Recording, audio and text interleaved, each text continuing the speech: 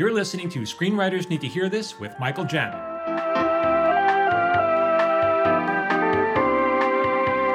Hey everybody, welcome to Screenwriters Need to Hear This. I'm Michael Jamin. I got a special guest today. But you know the way the Letterman show always opens with, my next guest needs no introduction. Well, my next guest needs an introduction. But he's Mike. but you know what? All writers need introductions. No one's ever heard of any of us. But I'm here with Bryan Behar, and he is, dude, this guy's he's a sitcom writer with a laundry list of shows that he's worked on. Bryan, I'm going to run through those because I'm sure you've forgotten half the credits. That's how many credits you have. All right. I can name 3, so please. We started his career with the illustrious Teen Angel, and then we slowly move up to Working. I remember that show. I'd forgotten you were on Work. I started with Ned and Stacy, but that may not have appeared on your laundry list. My researchers, who basically just download IMDb, did not tell me that. But we're going to go on the IMDb order. Okay, that's accurate.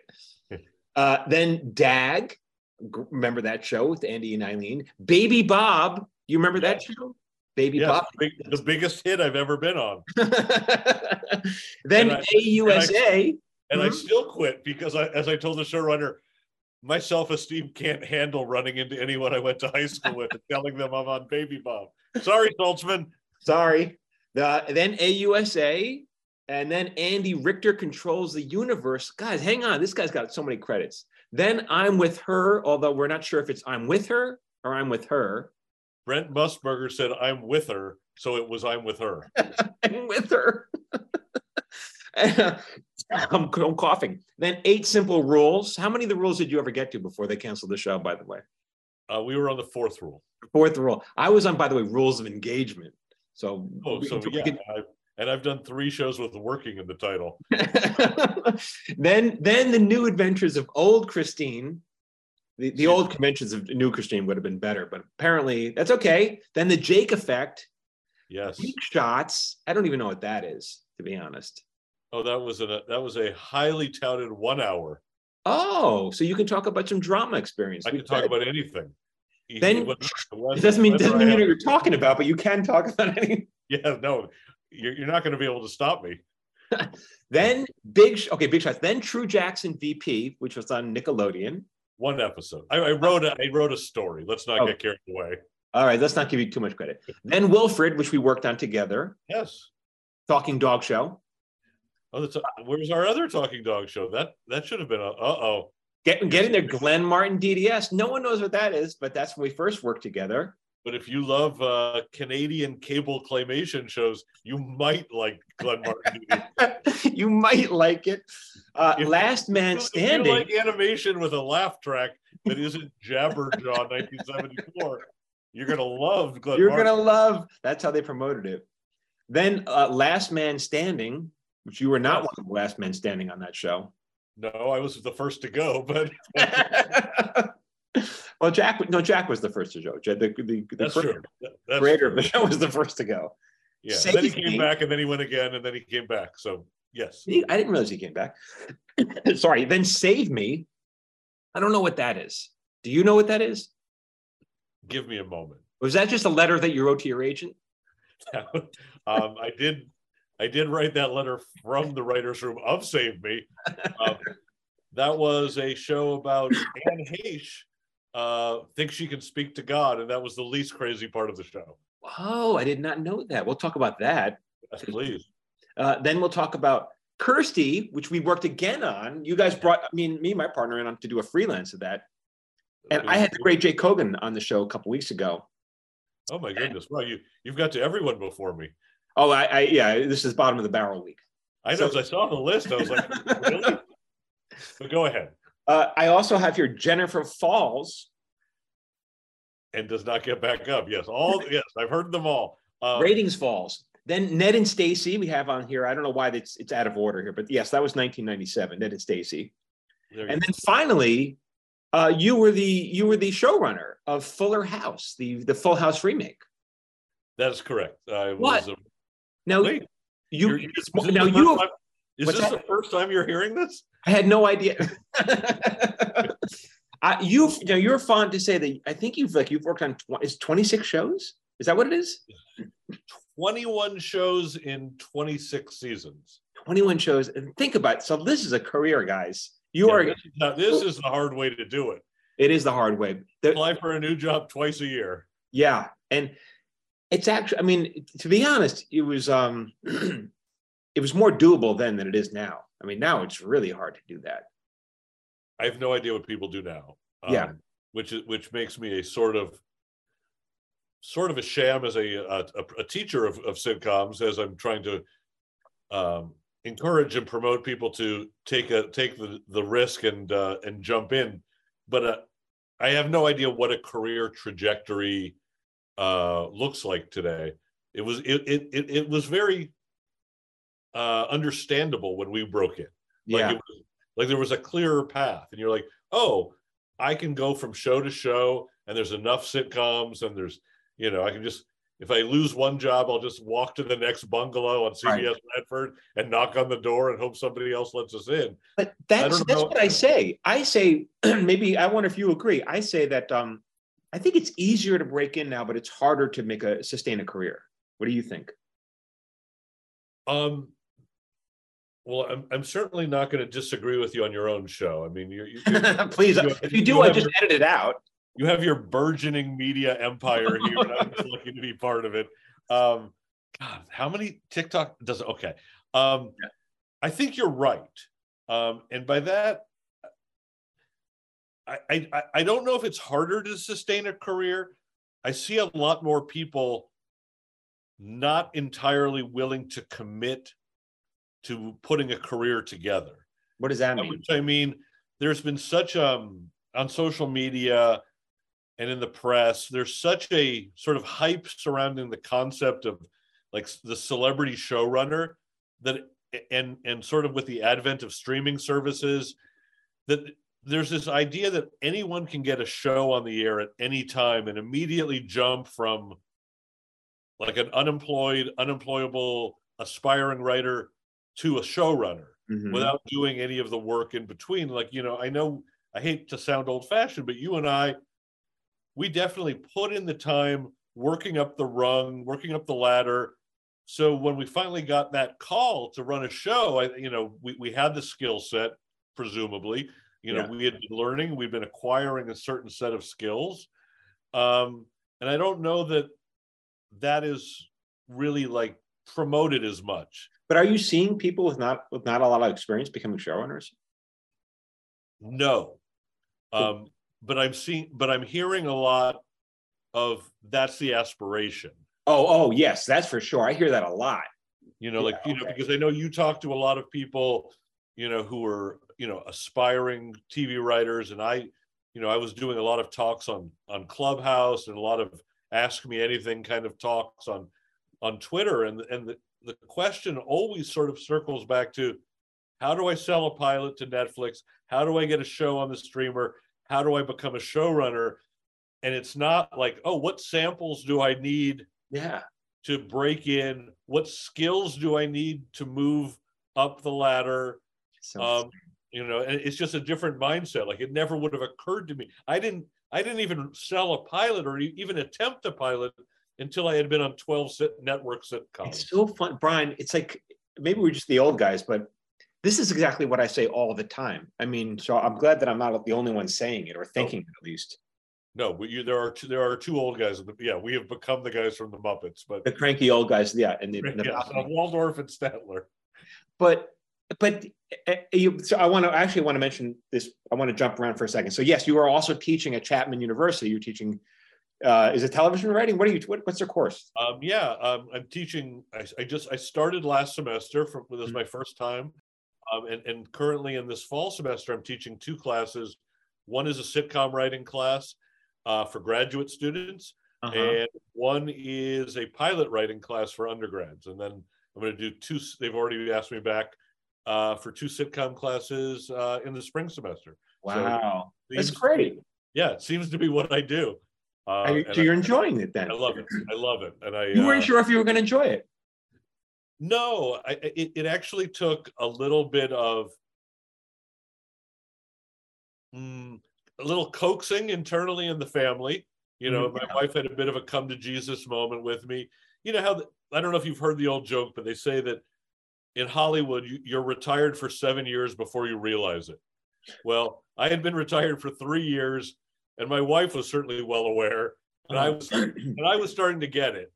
And she really was, you know, she really sat me down and said, like, you know, is this what you want to do the rest of your life? Just keep banging your head against the same wall, or is there a wall you can go around and find something that gives you joy? And this has been great. What exactly do you like about it?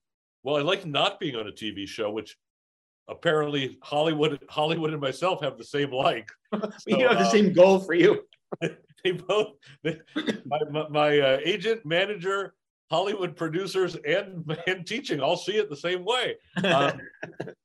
No, I love. I mean, it's something so special to be around people who just are filled with nothing but hope and nothing but confidence. And you know, it's really. I mean, if I have to spend my days around people who are positive and still have a love for the art and a love for the craft and would give anything to be in television or be by myself or be around a lot of bitter people complaining about why they're not in, you know, I'll take the 4 hours of driving down to Orange County anytime.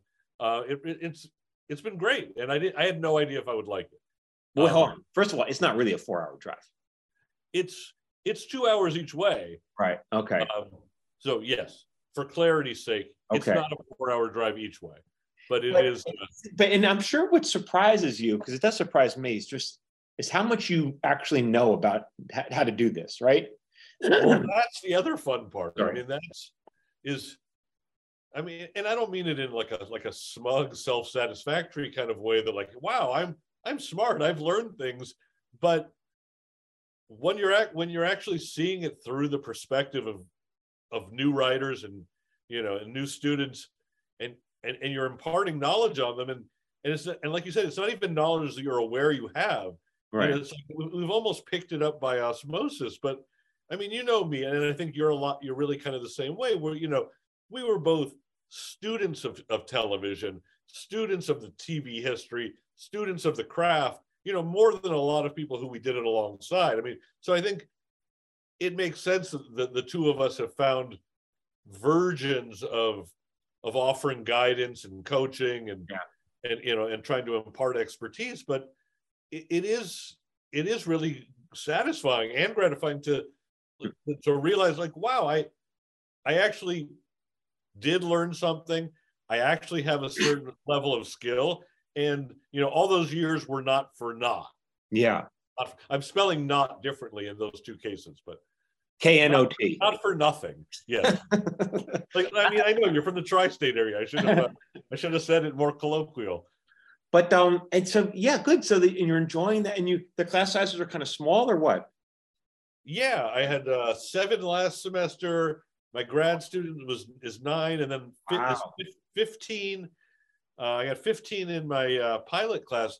You know, but it's way tougher than I expected. You know, like they turn in, you know, like pages of a script or an outline the day before we go into class, and I'm so, like, you know, of the neurotic sense of I need to give them their money's worth. You know, they're paying a lot for that, so I write up about 3 pages of notes per student per class. Wow. So like in my pilot class, I'm writing up 45 pages of notes between the hours of 2 and 8 on a Thursday night, just to make sure I have something to give them. A lot of work, dude. You know, on Friday, and it's like, wow, you know, I used to do half the amount of work for a lot more money, but you know, I don't know that I would do that again. And really? Again, no one's asking. No, let me be clear. And that's okay. I really have made my peace, which is threatening to people. You know, I had lunch with a writer we both know the last week, and he's like, you want back in? I was like, no, I really don't. He's like, you can't be at peace. I'm like, no, I'm at peace. He goes, what if I offered you? Go on. Yeah, and I was like, he goes, what if I offered you a job on a pilot? I was like, okay, well, first you'd have to get it on the air, and you're not going to offer it. I said, but yeah, sure. Let's say you offered me a job. I'm not going to like turn it down out of hand, but I don't think it's going to happen. He goes, yeah, probably not. he goes, your old partner's wife works at the network. She'd never let me hire you anyway. I'm like, then why are we having this discussion? You better pay for lunch. Can you say who it was? This was Marco from Marco, really? Marco from Kirsty. Yes, Marco from Hello, Marco from Kirsty. Hello, Marco from Kirsty. one of my dear friends. But but I think for a lot of people that this, and I'm not singling him out, that being a writer on television becomes one's identity, and it was for me for a long time. 25, 26 years of doing it, but at some point you just have to read the writing on the wall if that's where your career is at, and that's where. Are you still doing any other writing outside, just for personal reasons? Yeah, I'm doing all kinds of writing, but none of which is with the intent of making a TV show, selling a pilot, or getting back in, on staff. Yeah, and that's we've talked about this off camera a lot over the last 5-6 years, just finding our own voices and finding other avenues to write on on my own. And so I'm still writing a lot of essays. I had written I think 40 essays for the Huffington Post over the past 5 years, another 25 for Medium, and then I've moved my stuff over to Substack. So I recently wrote an article about growing up in Encino that was shared 10,000 times.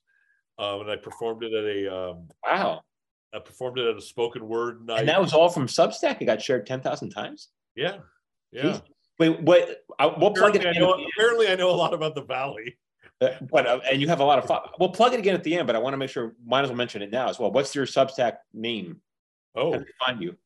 I assume it has to be Bryan Behar. That's with Bryan with a Y, but I can check. I'm sorry, this is not going to make great television. Watching an old Jew look up his Substack address, but I just got BryanBehar.substack.com, but I just got 2 Twitter notifications saying that even though this episode hasn't aired, it's already being referred to as too Jewy. What are you gonna do? Elon Musk, he's ahead of time. he's making it better. Yeah, I've lost 10,000 followers in the last week.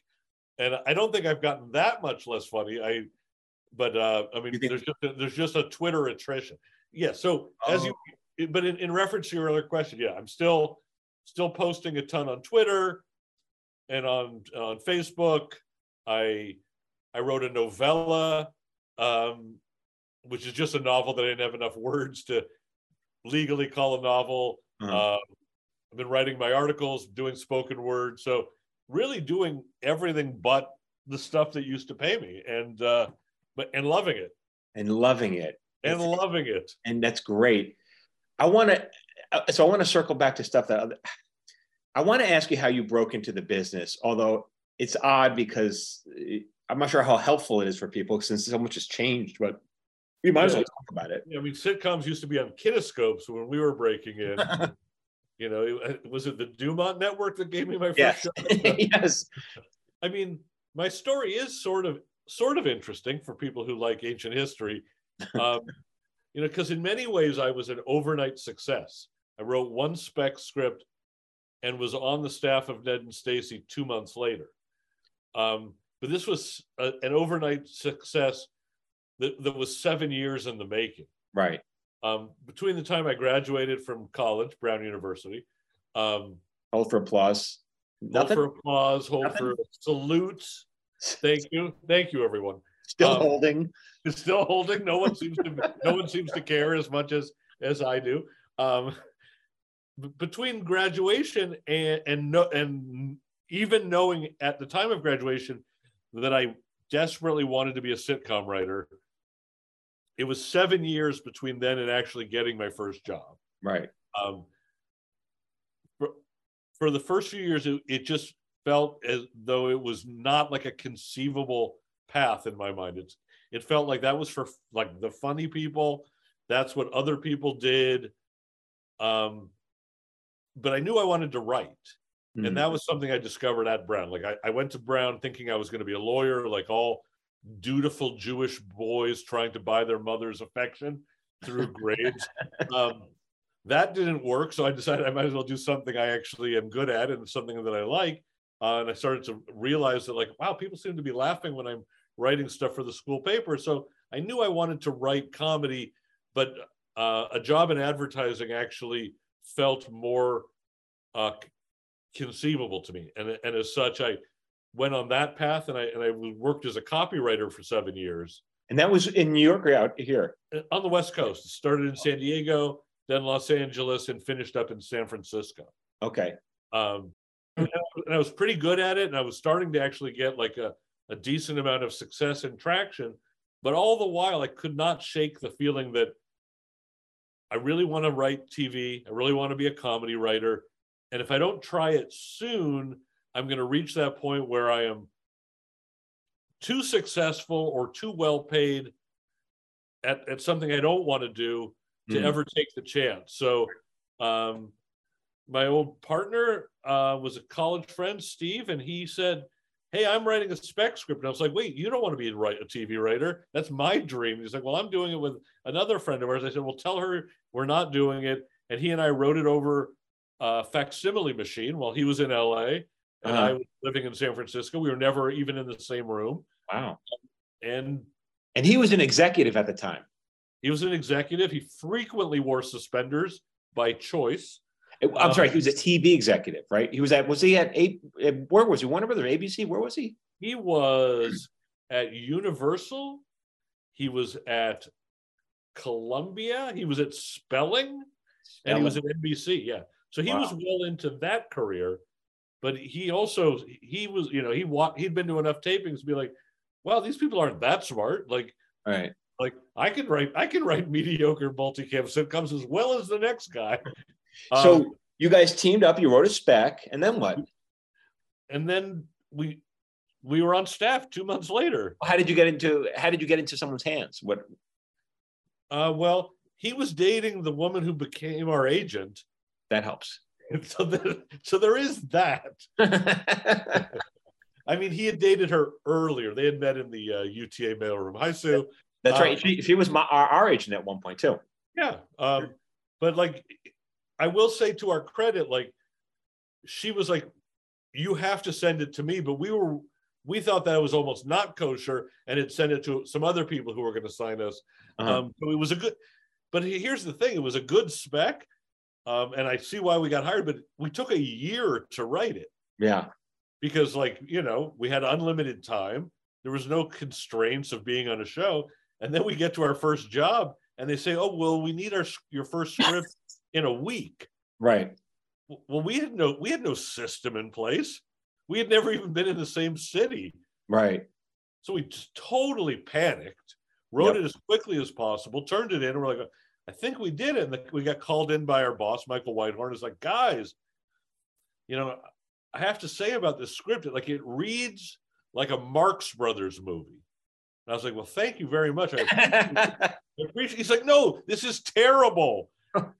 He goes, I love the Marx Brothers, but that's not how you write TV. He goes, there's no story. There's no setups. It's just bouncing from joke to joke. Mm-hmm. And it literally read like it felt writing it, like it was done out of panic. Yeah. And he told us he was going to have to fire us. And this was like, I finally was living my dream after years and years. You did. You were ready. And within like a month, it was all going to go away. And I had quit my career in San Francisco in advertising, moved down here. I had just gotten married. I always like to say, other than death, divorce, and space travel, I took on all of life's great stressors in 1 month. Did you get fired from it? We did not. What happened? And here's some advice for you young folk. Yeah. So I know young folks like this podcast. They might, don't laugh. He said, well, legally, I have to give you a second script. So that how long ago it was when you had a 2-script guarantee. Yeah. He goes, so I might as well let you write it anyway because I don't have to pay you. Right. So at that point, we had nothing to lose because we'd already suffered like all the indignity of being fired and everyone in the room knew it. So we kind of just slowed down and like pieced it together a lot more carefully and a lot more artfully. We still had a ton of jokes, but it wasn't in this like frantic style. And he to his credit, he said, "This is so much better. I'm taking it back. I'm going to let you keep your job." And we ended up staying there for 24 episodes, and we wrote 4 of them. Mm-hmm. And we were, sort of off to the races. But so much attention is given to getting that first job, and so little attention is given to how do you keep it? Yep. How do you get the second one? How do you go from jobs 2 to jobs 3 and 4? And that's the stuff that I'm trying to help people with, both online and in my class, which is anyone can kind of break in with and I've heard you talk on your TikToks about one-hit wonders. Like, that's not what people should be aspiring to. They shouldn't be aspiring to, well, I sold this one movie or I sold this one pilot, but how do you get on a show? How do you stay in the boss's good graces? Mm-hmm. How do you make friends on a staff as a staff writer without being the annoying staff writer who feels compelled to fill the air with your voice because you think that everyone's judging you and keeping score? And these are, these are all super valuable, but lessons that are kind of lost arts in my mind.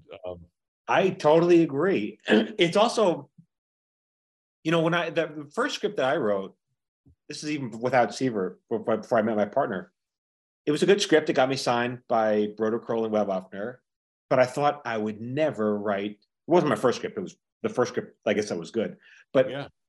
I thought I would never do it. How could I do it again? I got lucky. I didn't know what a story was. I just got lucky, Yeah, I 100% felt that, and felt that for a long time. I mean, when I was writing like samples, and again, I sort of jumped ahead and didn't mention that I was trying to write samples for all 7 of those years. Yeah. And I tried it with 3 or 4 different partners. I tried it on my own. Interesting. And my real issue was I couldn't finish. Like people always say, like, what's your biggest advice? I'm like, finish a script. Yeah. Because I would bellyache at coffee shop houses all over La Brea. Like, why am I not on staff? Oh, do you have a sample? Well, I've never finished one. But like, I couldn't, but like, how did people not know about me? I won't stop talking about it. But like, I think I deep down, I felt that if I were to finish a script and I don't get hired, then like I no longer have a sustainable dream. Like, as long as it was still out there, it was something that I could always like shoot for as a safety valve if I didn't like what I was doing in advertising or in life. But once you finish something, then it becomes tangible and people read it. But if you don't do that, there's no way for them to advance you. So yeah. I mean, it's so interesting you say about keeping the jobs. I definitely talk about that as well. It's like, how do you keep your job? And so I've seen so many, and you must have seen more than me, but young staff writers just flame out. It's a shame because you get this job, but you're not ready for it, and then you're done. Yes. I've seen so many people get the first job and never get the second job. Yeah. If you get the second job, there's a pretty good chance that you're in. Now, again, that was in the mid-90s when NBC alone had 18 sitcoms on its fall schedule. I don't mean 18 sitcoms on all the networks. I mean just on one of the networks. And it's not like the others, were only doing, biopics. This was an era where there was a clear path forward, where you could rise through the ranks. You could go from show to show. You could take, good credits and get a better job on another show. I mean, we used to always, before we knew you guys, we used to resent the hell out of you. We're like, because we'd been on like 10 shows while you guys were on Just Shoot Me and King of the Hill. Yeah. And it's like, wow, that is an entirely other way of doing it, which is we would look at you and like, so you're telling me you can get on a really good show, stay there do a good job, stay there for a long time, then get on a better show, and do that for a long time. And that was you know. And a lot of that is luck. Like, you know, we got on a good show and it went 4 seasons, and you got on a show that didn't get, you know, 4 seasons. And then you have just, and so, yeah, a lot of that is, you know, that's just luck, really, you know. A lot of it is, yes. I mean, and yet, you know, like now I've had some opportunities to sort of reflect back on my career, and there are situations like Old Christine, for example, which ran for 6 years, but we just ran for the first 13 episodes. Right. You know, if I knew better how to play the game, or, you know, not to take defeat so much to heart, you know, and a lot of that had to do with like sort of grappling with depression and a lot of things. But like, you know, if I knew then what I know now, I think there might have been a few opportunities along the way where I could have kept a job for longer, but nothing I can do about that now. Not that it really makes a difference, but do you see any change between the way young staff writers were today, like when you were doing one of your last few shows, and they were when you were first starting off? Do you see a change in their attitudes or their readiness or anything? No. I'm trying to think, you know, because I was very fortunate on Fuller House that I was able to promote a ton of younger writers from within the system, and was able to give them their first staff writing jobs. Right. And like that was a little different than how I had done it, which was, you know, in my case, and I think maybe in your case, but I don't want to speak for you. Like certainly in our case, it was you write samples and you break in as a staff writer. And I see more and more that the only way in for a lot of people is to take other jobs on a show in the production, working as a PA and then working up to a writing assistant, or start as a writing assistant, then becoming the writing supervisor, or you know, like that sort of path of promotion from within seems to be a lot more common. I know that didn't answer your question specifically about the writers themselves. No, they seem just like young writers who were appreciative of the shot. It seems like they've all been maybe out in the cold a lot longer than we were. Yeah. Before they get their first break. And I think there's less certainty about what comes after because there just aren't as many sitcoms in general and multicams in specific. I did a post about this just a couple of days ago because someone said, well, you know, when are they going to bring back multi-camera sitcom? They should bring them back. And I was like, you know, at some point, maybe in 10 or 15 years, it might almost be impossible because it might be impossible now. Well, why do you think so? They exist, but they exist either for the very old or the very young. And there's been an entire, and I'm sorry, I didn't mean to interrupt you, but there's been an entire generation that has been raised without them. Right. And which infuriates me because as a historian of the genre, I look back as recently as a couple of years ago, and in the previous, I think, 60 years of sitcoms, the number one sitcom on the air in terms of total viewers had been a multicam in 59 of the first 60 years. Yeah. And this even includes, like, you know, what you might call like the heyday of the single camera era. And yes, there have been a few hits that have become sizable monsters like Modern Family and The Office, but The Office even more so, you know, once it became syndicated or once it went to Netflix. But even during those shows having their heydays, the top rated sitcoms were still 2.5 Men and Big Bang Theory. You know, I mean, I am someone who strongly believes that the multicam has always been more popular than the single cam, and maybe we've spoken about this before, but executives didn't think it was as cool to talk about it at their, you know, West Side cocktail parties, and nobody wanted to be the one who developed, you know, a big embarrassing show with a laugh track. So they would just keep plowing ahead But they always say they're looking for it because it costs less money. They always say it, but they never buy them. And in fact, many times Steve and I would sell a pilot to someone as a single cam, knowing that that's the only thing that those networks were putting on that year. And they say, no, we're really looking for multicams. They would change our pilot to a multicam and then pick it up and say, well, there's nowhere on the schedule where we can place a multicam. And you're like, wait a second, you made me do it. Yeah.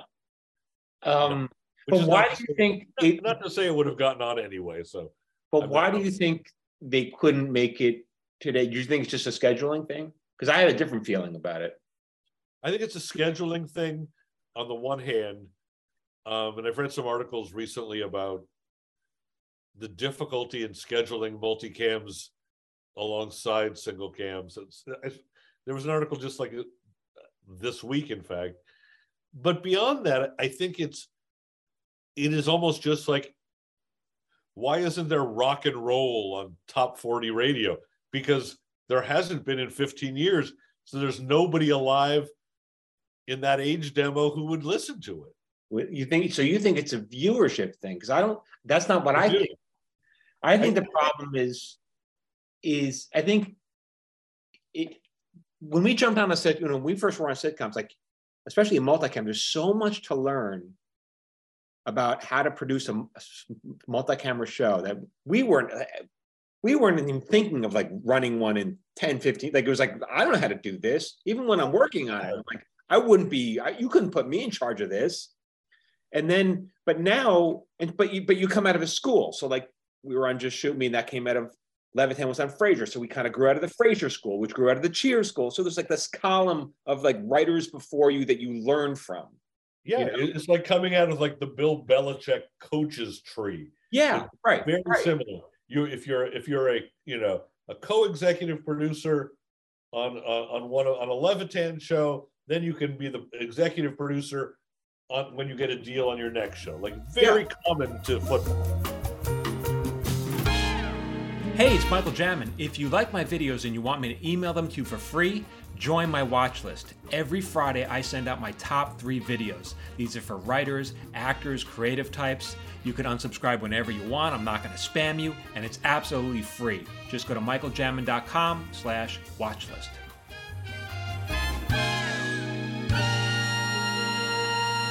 Now, like if you wanted to put a multi-camera show on the air, where's the talent pool other than a bunch of old guys or people who've never done it before? Yeah, and like, I sounded a little facetious earlier when I said it was the purview of the very old or the very young, but like I mean that both in terms of the people who create it and the people who watch it. It's either like pretty old-fashioned, the last remnants of like CBS multicams, or it's a Disney Channel Nickelodeon show. Right. And what used to be like the mainstream of comedy doesn't exist. That really vast middle isn't there anymore in terms of multicams, either in terms of like the space that's given on the schedule or in the age of the people who consume it. So I just think that people now think of it as old-fashioned and kind of there's a fakeness to it. Yeah. An artificiality, not superficiality, an artificiality to it, because now that they've seen enough comedies that are written and produced like little movies, I think it's part of this. It's part of the movieization of TV that's happening in the more general sense. That when you look at the streaming services, and I think me teaching a class on pilot writing, and like of the 15 kids that are writing pilots, 14 are writing 1 hours. One is writing a single cam, but of the 1 hours, most are done in genres of it's superheroes, it's science fiction, it's space, and it's zombies. Yeah, like all of which wouldn't have been on television when we were breaking in. It was multicam comedies and procedural dramas, and that was it. It was like you could wrap your hands around it. It doesn't mean that it was like a glorious time in terms of this great diversity of product, but like from the perspective of people trying to, like rise up through the hierarchy, it was a lot more tangible and easier to comprehend. Yeah. I was even thinking of shows like even like shows where like Give Me a Break or Small Wonder. Like those shows were also very comfortable, Yes. Or Punky Brewster. Like they're comfortable shows. They don't exist anymore. It feels like you're setting me up, but I have long been as much as I try to write edgy stuff, and like you and I were on Wilfred. I mean, like we both have, the bona fides of, to write cool single camera stuff. But I've also been of the belief that the calm in sitcom often stands just as much for comfort as it does for comedy. Yeah. And all those shows you described, there was a comforting, soothing value. Now, some of it has to do with we were young at the time. Some of it has to do with our own nostalgia for an easier time. But I mean, that's why I got into sitcoms in the first place, because, my family life was pretty rough. I didn't have a ton of friends, but I loved the Brady Bunch. Yeah. And I found that even like at a very, very young age, like I found that world incredibly soothing. But that's not a good example because that was a single camera show. I know, but it doesn't feel like a single camera show. And you're right. But I mean, but it was still a family sitcom. Yeah. And like, for instance, like when we were first offered the chance to write on Fuller House, not to run it, but just, to be a co-executive producer in the first season, I had no interest. Mm-hmm. I was like, I never saw Full House. But two things sort of changed my mind. One was my daughter, who was maybe like 13, 14 at the time. And she's like, you're going to take this meeting and you're not going to fuck it up. It's like, this is going to be huge, because she knew the power of the original Full House as a kid who sort of grew up on the reruns, and like whenever she was homesick from school, we would tape her 5 episodes of the Brady Bunch and 5 episodes of Full House. It seemed easier than actually parenting or offering her medicine. But that's neither hither nor thither. But the other thing was realizing, like, okay, I don't know Full House, but I sure know the Brady Bunch. And that Full House served the exact same function for kids who were 10 years younger than me as the Brady Bunch did in my life. And I'm like, oh, I know what that felt like. I know what it felt like to be that age and want to be soothed by a TV show and want to feel like you're part of a surrogate family on the air. And that really helped me as a way in. Yeah. So realize there's always that kind of show. Yeah. It really is an interesting time for writers. How are you advising your students to break in then? What are you telling them? Well, I try not to spend as much time on the how to break in as to give them the tools that might open the door and might help them. And I, what I do, again, I'm sort of evading the question by design. Like, for instance, I run my classes as if they were a writer's room. I push all the tables together. We sit around one big table with me at the front, like a big mocker, just like the old days, at 1/20th the salary. Right. But like, I want them to get used to what it feels like to, pitch amongst their peers, what it feels like to, offer an idea or a joke to somebody at the head of the table. So like, as far as teaching them the craft, I think I'm doing a pretty good job. I don't know that I have as much wisdom when it comes to how does one break in these days. Right. I alluded to it a teeny bit earlier, which is one of the things I will say is do not turn down any job on a television show, because that has become more and more the only way in is to rise through the ranks. It is entirely a function of who you know. So many of the jobs come from the people doing, the non-writing jobs that lead into it. But you also have to be ready. It's not enough to know somebody. Your script you have to know how to write. Well, yeah, I don't know that you're going to get those writing assistant jobs or those PA jobs even without a script. So I mean, you have to have a great script now just to get those jobs. Oh, okay. I wasn't aware of that. I think you do. I've never asked a PA or write assistant to read their. I'd rather not read their script. Yeah, no, I mean, I'm the same way. I just would rather assume that they're funny, Right.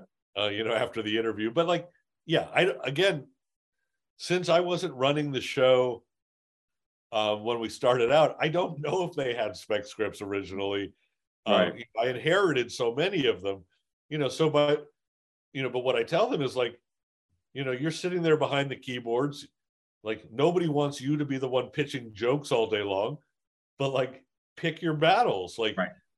I've seen writing assistants like win a job from pitching lobbing a giant joke out of the corner of the room when no one's expecting it. Right.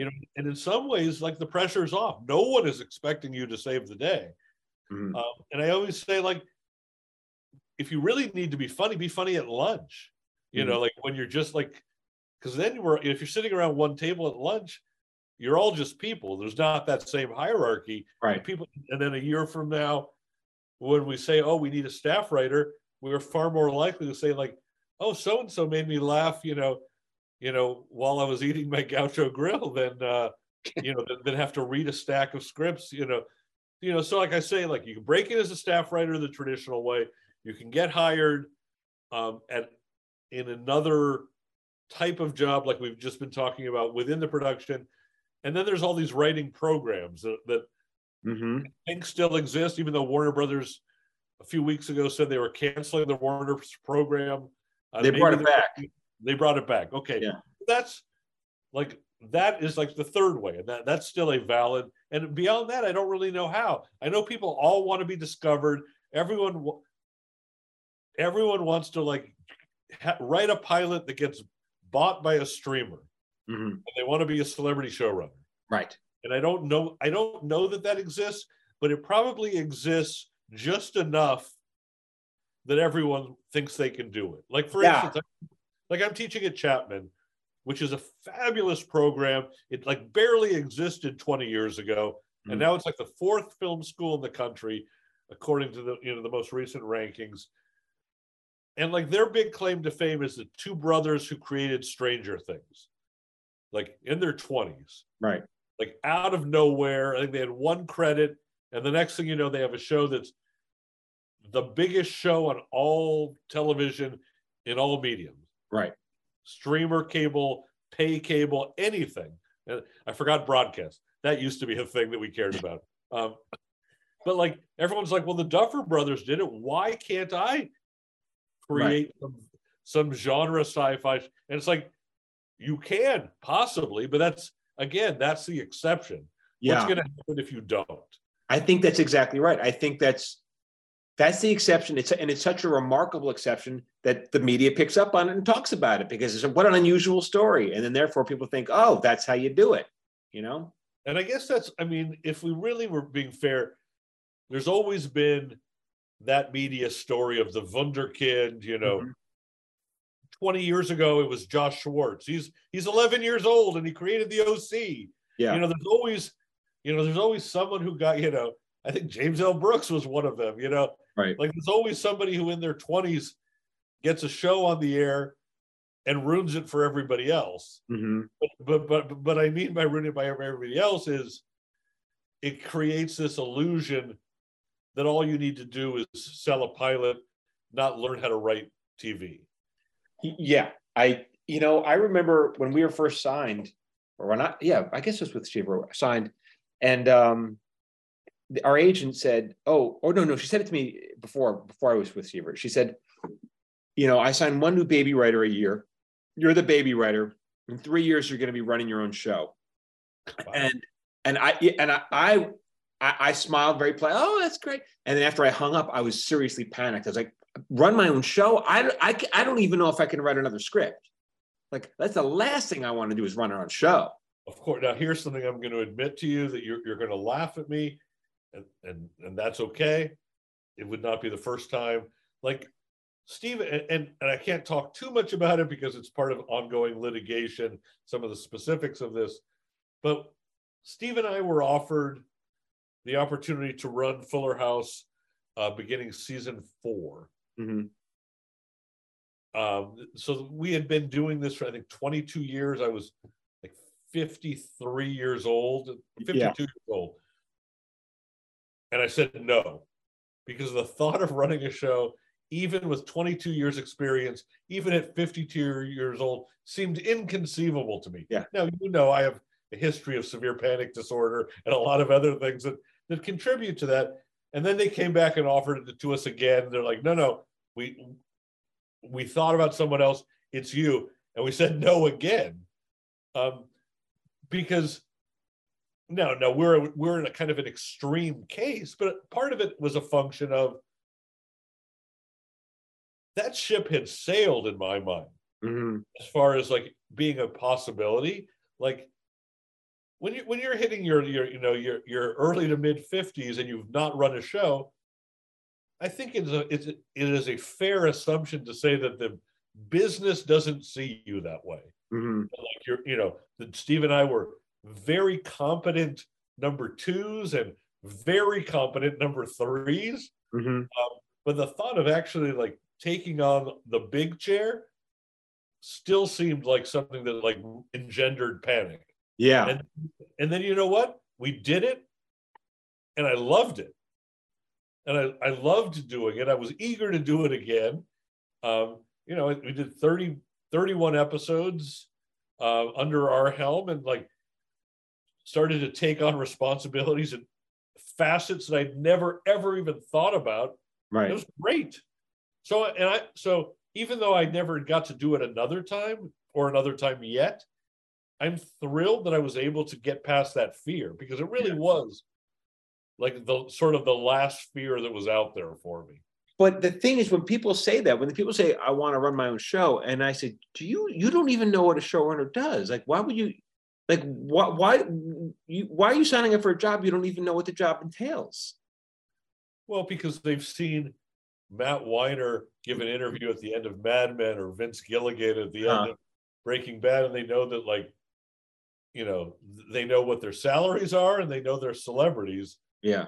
And they get good, they get good tables at Mr. Chow. I mean, I don't know, but like, I didn't know there was no such thing as a celebrity showrunner when we were breaking in. Like, there were successful people, like I was very aware who created Seinfeld and Friends and who created Cheers and what the back ends were. Right. But that thing where, and it really is kind of a function of premium TV, like sort of the post-Sopranos 1 hour world, the Mad Men, the Sopranos, Breaking Bads, The Shield, The Wire, Deadwood, like those have really kind of deified the 1 hour showrunner as like pop culture celebrities. Yeah. And they've sort of become the new film directors. Yeah. Right. So everybody wants that. Right. And again, like if you see the Duffer Brothers do it, at 28 years old or however young they were, people rightly do ask, why not us? Mm-hmm. But again, like I had been doing TV for 22 or 23 years before I took over that show, and still had no conception of what running a show entailed. Yeah. In terms of just the sheer enormity of the pressure, of the responsibility. And that was with 2 of us, and that was with 2 of us dividing the task. I have no idea how someone does that on their own. Yeah. Because even with 2 people, it felt like a Herculean superhuman effort. Yep. And I'm sure you found the same thing. Like, there's so many different, you're making a decision all day long, every day, at a furious pace. Yep. And yet there's nothing like it. Like it was, and I don't mean like just from like the standpoint of like, I felt powerful, but like there were like having such a sense of purpose every day was fantastic. Uh-huh. overcoming fears and like developing like a skill set like that I didn't even know I needed to possess. Like that was interesting.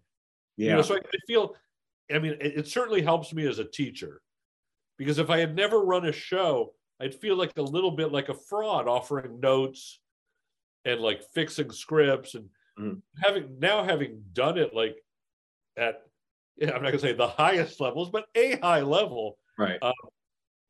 I feel like far more qualified to be the one teaching people, because I feel like I've done at least the equivalent of that in TV. Yeah, it's interesting because even before I started doing like talking on social media, I was like, well, I'm not Vince Gilligan, I'm not Chuck Lorre, I'm not Steve Levitan, I'm not the highest there is, Well, two things come to mind. Number one, don't sell yourself short, because you're still super high within.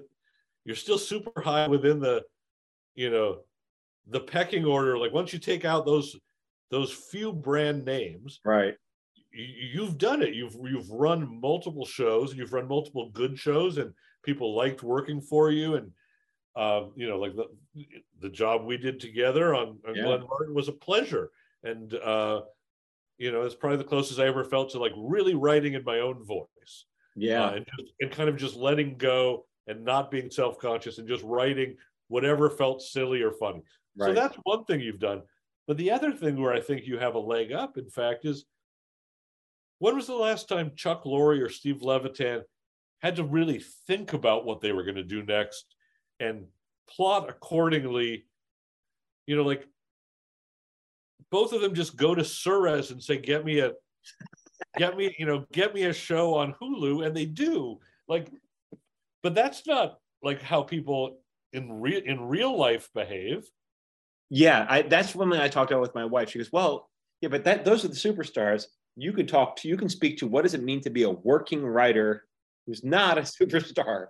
That's 100% right. It's a little insulting that our wives know about people who are superstars, and they tend to usually be taller, full head of hair. But like, I don't know that Steve Levitan or Chuck Lorre or Larry David is going to speak as as succinctly or as impactfully as you do about the like day-to-day mechanics of breaking in, building a career, keeping a job. And those are the things that I talk about day to day. And now I've moved on to the third thing, which is how do I build like a sort of a purposeful life outside of the writer's room, right? And try to use the skills that I developed or the knowledge that I accrued and either help others or, gain satisfaction for myself. And I'm, trying really hard to still do both without, the old crutches that I used to have, which is, getting laughs from a gaggle of Jews. It's so and JB we when people they'll comment on social media, sometimes I'll make a post and then I guess people I don't know if they're being argumentative or just trying to impress me or whatever, but they'll say, yeah, but Quentin Tarantino says, and I'm like, Quentin Tarantino? Is anyone mistaking you for Quentin Tarantino? Yeah, no, I mean, have his career. It's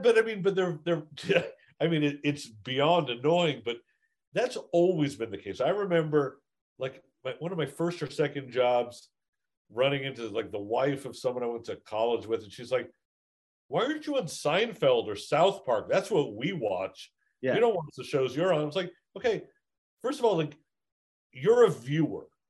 You didn't create either of those shows.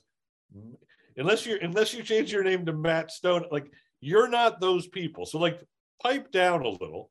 I said, secondly, you have to think about this like it's the NBA. Like, hey, like I'm coming out of college. I want to be on the Lakers. Who gives a fuck what you want? You were drafted by the Pelicans. like we don't get to choose where we write. Yeah. Like Tarantino said, like, okay, you're not Tarantino. And like, trust me, I'm doing better than you are. So like, yes, but that's gone on forever and ever. I'll tell you a story. My grandmother, may she rest in peace. She passed away a year ago, and she She lived to 99 years and 8 months and ended up dying as a very kind person. For like the first 95 years, she wasn't. Right. And like she would admit that. And like we had no relationship. And like I had been on 4 jobs at the time. And on all 4, she told me how much she didn't like the show I was on. So she invited Beth and I out for dinner. I hope it wasn't Glenn Martin. No. That would have been later that she didn't like. Okay. She's like, who watches claymation? Why is there a laugh track, Scooby? But she invites Beth and I out to dinner with her and her boyfriend. And she's like, oh, that show, that then Stacy, I hated that show. And I'm like, oh, well, I'm on a different show now. Oh, I don't like that show either. Okay. And I literally said, Grandma, like, I'm happy to tell you that right before I came to dinner today, I'm coming directly from a meeting. I had just had a meeting on Frasier. Uh-huh. Now, Frasier at the time had just won the Emmy for Best Comedy 5 years in a row. Right. Anything's going to impress her. And she goes, I hate that show. It's a dumb show. So I say to myself, okay. And I turn to Beth, like she could see that I'm seething. And Beth and I are huddling. And I'm like, the woman doesn't know anything about television. She's an older Jewish woman from a different era. She's not going to like anything you do. She knows nothing about television. I was like, you're right. Why would I get myself upset? She knows nothing. And then she says, why don't you write something like David Kelly? Mm-hmm. And then the boyfriend says, it's David E. Kelly. And then I realized, no, she knew a tremendous amount about television. Like she knew chapter and verse, everything that he had written from Ally McBeal to Picket Fences. She just didn't like what I was doing. Right. I don't remember how we got to this, but annoying people telling us our credits aren't good enough. Right. It's like, yeah, like I remember when people were on Raymond for the, all 9 years, and I'd be like, these lucky saps, like they haven't had to go through anything that we've gone through. Mm-hmm. They got one job. They had to go to a few movie nights on a Sunday with Phil Rosenthal. Never eat dinner there. Yeah, and they get 9 years of fat paychecks, and that wasn't our experience. But our experience certainly prepared us for more kinds of experiences. And it certainly behooved me, I believe, when it was time to run a show, I definitely had far more of an awareness of what I wanted a room to feel like, mm-hmm. What I wanted it not to feel like specifically, based on having had so many different kinds of experiences. And that's like point 2 that I always tell the kids, which is try not to extrapolate from any one experience, because it's just one experience. Right. Like when I was on Ned and Stacy and he didn't like our script and all the writers were bullies in the room, and like Charlie Kaufman was over in the corner, like rocking back and forth because they were so mean to him. And he'd already written Being John Malkovich. And I'm like, so they're really not going to be nice to us. He had already written John Malkovich at that point? Already written John Malkovich. So he was like leaving the room to get calls like, Michael Stipe is on the line for you. Wow. Spike Jones is on the line. And they were still being mean to him because he was shy and he was reserved. And it was the late 90s multicam room where if you're not a total misogynistic, chauvinistic prick, you don't get to move up or be heard. Right. Or that's how it felt on that show. But then I was like, okay, but then my next job wasn't like that. Right. So I always try to impress upon people that like the key is to have enough experiences such that no one experience becomes definitive in your mind, because every show is different. Right. Like Glenn Martin being the perfect example. I mean, but that was fun. We had fun, man. And I don't tell you enough, but I should. You guys saved my life.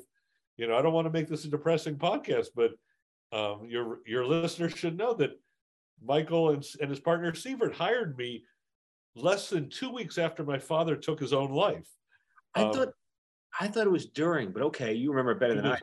It was literally right before. Okay. Like I would stay in bed and cry all day, and they're like, "You have a meeting on a claymation show." And then the tears are really flowing. And then it was like, "Oh my God, you thought that suicide was bad." No, but like, I mean, but for me to have a place to go Mm-hmm. and a place to laugh all day and a sense of purpose, and the second we would finish, I would go back into my office or into my car and cry because I literally was like so bereft and like searching for like answers. But like the fact that 8 hours a day you guys gave me a place to laugh and to like, you know, feel good about myself was it's a gift I can never repay you. I mean, I feel like I'm repaying you a little doing your podcast, but I don't know that I can ever I don't know that I can ever fully repay you. But it was, you know, like it was such a meaningful thing that you offered me. But it was actually very mutual because we hired you, and then you guys turned in your script. It's like, we're like, oh God, thank God they can write. That's a big deal. You don't assume anyone can write. How would you know at the time? You're just like, well, they said yes to a claymation show. We gotta hire them. Yeah, I have my doubts. They said yes to this job, and now I have my doubts about them. And we were like, well, we have to take. I mean, these guys are, you know, these are the guys from King of the Hill, and they're like, why are? And then we get there, you're like, why are you here? We know why we're taking it. We wanted to run a show. But that was boy, oh boy, yeah, that was a fun show. But man, that was fun. I would have done that for years and years. But yeah, that was the plan. But no one else, Nickelodeon, had second thoughts. Once again, it was not up to us. It was that Christian Parents Association canceled us. They like, you know, and Sievert used to describe it. This is the babysitting channel, and but at 8 o'clock, the babysitting channel turns to Nick at Night. But no one told the parents watching. No, because why would you think that the show Puppets, you know, had a talking dog and, you know, like all the hallmarks of what you're getting during the day, you know, plus a laugh track, you know. They were shocked. You know, they were shocked to see Michael Eisner making television. I think. Isn't that the guy who created the Bazooka Joe movie? Yeah. Oh, we had some laughs though, but boy, we came up with some really crazy stories on that show. Yeah, I mean, it should have been far more famous if it was just. I always thought, and again, you guys disagreed, I think, but it didn't matter because we all inherited the show from other people. But like, I was strongly of the belief that a claymation show would never work. And if it had been a regular animated show, I thought it would have worked really well, and it might have run for a long time. I think only would have worked on a different network, though. And on a different network. Yeah. And maybe with some different actors and different writers. Why you bothered? I always like the claymation. But my problem with it, and then we'll wrap up. We're going over here. But my problem with it wasn't. I liked the claymation. I just didn't like the mouths being animated. The mouths were done on computer, and to me, whenever we got slick on that show, whenever we did computer special effects, I didn't like that. I thought everything should be practical. No, I understand that. I forgot how I articulated it at the time, but it was very succinct. But it was like, it was a show for nobody. It was a show for TV writers is what it was. Well, but by which I mean, like, if you were over 12, you were never going to watch a claymation show. But why would you watch that as opposed to animation? It's the same thing. It's not the same thing. I swear to you, it is not the same thing. There's a reason that Bob's Burgers that started the exact same time is only at its halfway point now. Yes, I know. We've been done for a decade. I swear to you, something about puppets means that nobody over 12 is going to watch, and nobody under 12 was allowed to watch because it was so filthy. Yeah. So it was the world's worst Venn diagram. You know, like our sweet spot were like couldn't find each other. But TV, right? We liked writing it because we just did whatever. It was like it was. Oh my God, the process of writing it was genius. Yeah. I've never laughed harder. Yeah. And then I would see it and it was still funny, but I also knew that it had kind of a limited appeal, certainly on Nick at Night, where you don't go for original material. Like that doesn't exist. Yeah. But like I've had experiences where I've been on shows, and I'm not going to give names, where we would laugh all day long. boy, did we have fun in those rooms. Then you'd watch the show, you're like, what were we laughing about? So, it was okay. Those were rooms that were so fun and so funny. And then I've been on shows, some with you, that involved like an Australian dog, or so teeny. And I love Zuckerman and I love the show. And it's a miracle that it turned out, because the day-to-day was so pedantic. It was a grind, and it was like being on like the world's hardest higher level philosophy class, like, Kant, the early years. Yeah. And you're like, I don't know how this discussion ends up as like a beloved comedy, but it did. And same with Andy Richter. Andy Richter was just silence and watching Victor Fresco type. And then you watch the show and you're like, wow, somehow this went from like, a torturous beginning to a hilarious show. And then a lot of multicams have been the opposite. Yeah. Super funny rooms, kind of funny shows. Yeah. Yeah. So you never like, so as people like, what's your favorite show? Like, no, there's something great about all of them. People don't understand that as well. Sometimes, like, they think all this crappy TV, like, it's hard to make even bad television. It's really, we're all trying hard. It's harder. I mean, yes, I'm not going to name that. I'm not going to name names, but like, I've been on so many multicams that are like impossible. Yeah. And especially multicams. Like, I feel like in single cam, you can always fake it with, with some funny music and clever editing, but there's no faking a bad multicam. Yeah, it's true. If there's no laughter in front of the audience, there's no laughter. Yeah. Yeah. Now, I've worked with one showrunner who didn't care whether it was actually funny, because the show was so popular and loved anyway that it didn't matter whether the jokes actually were funny, because he knew they were going to get laughs anyway. Right. So that's a different thing. But like, most shows don't have that kind of goodwill going into them. But a multicam that's not firing, and that you're having to like throw out every night after run through and essentially start again. Yeah. I don't think I could do that again. Yeah, you have to be young for that. I'm going to take my zero savings and move on. I'm taking my chip off the table. My chip off the table. I still have still living off of a couple of Israeli war bonds with my bar mitzvah, and I'll be all right. But like, I mean, that's a hard life. That is a young person's life. Yeah. Yeah. People don't realize the hours on a multi-camera can be really hard. Really hard. And I also didn't really realize that a lot of I alluded to it earlier, the kind of chauvinism and frat culture, that was really more, I mean, I know it also, you got it on Scrubs and you got it on a bunch of other shows I'm not going to name, like Scrubs. But like, but that really was kind of a function of multicam culture. We haven't talked about Eric Weinberg, the celebrity rapist, yet. But we have not talked about it.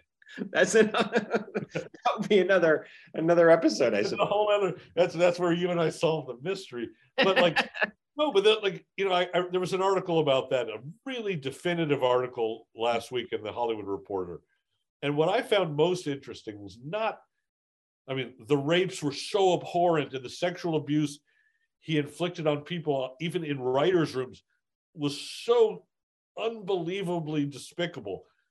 But what was really fascinating was the stuff that like he just got away with, and they went show to show and talked about the things he did to women on each show in the writer's room, and what he got away with, because it was, hey, it's the early 2000s, and this is how a room has got to be. And that I don't miss. But you and I worked with him, honestly, for, I think, 2 weeks. It was not a long time on Wilfred. And I didn't see any of that. I really didn't say any of that. It was only 2 weeks, I think. And I don't think I was even there. I think I joined the staff. I only saw him one day when he came and turned in a script. He might have done it. Yeah, he may have done he probably wasn't on staff. He probably just did a freelance. So it was literally 2 weeks and he was there. But I had always heard stories, not about rape, obviously, and not about abuse, but just like jerky room behavior and like frat guy bro kind of Right. bullying, and like that kind, and like again, it was not limited to him, but he was sort of indicative of what passed for like room life then. Right. And Right. I do think, and like, you know, as much as people our age frequently will complain about like the new woke Hollywood and rooms are so this and, you know, sensitive now, like, no, they're so much better than they used to be, because it's not based on this like abusive behavior. There's far greater representation within the rooms, within the stories you're telling, and like what you're seeing on screen. I think that's only better. You know, Right. I think it's better, like, you know, that all of our kids go to schools where, you know, they talk about sensitivity and like being a good person versus what we grew up with, which is like, don't be so sensitive. Stop crying, Brian. Well, Bryan, I can't thank you. This was a fun chat, man. Thank you so much for having me. I mean, it's always a pleasure to talk to you. It's always fun, but I want to find out, make sure people can follow. What's your Twitter handle? Because I know you got a big Twitter following. It is for now. At least for now, I'm still over 200,000, which is not bad for just like a. But you were over 300,000 at one point. No, that was you on TikTok. But Mazel Tov.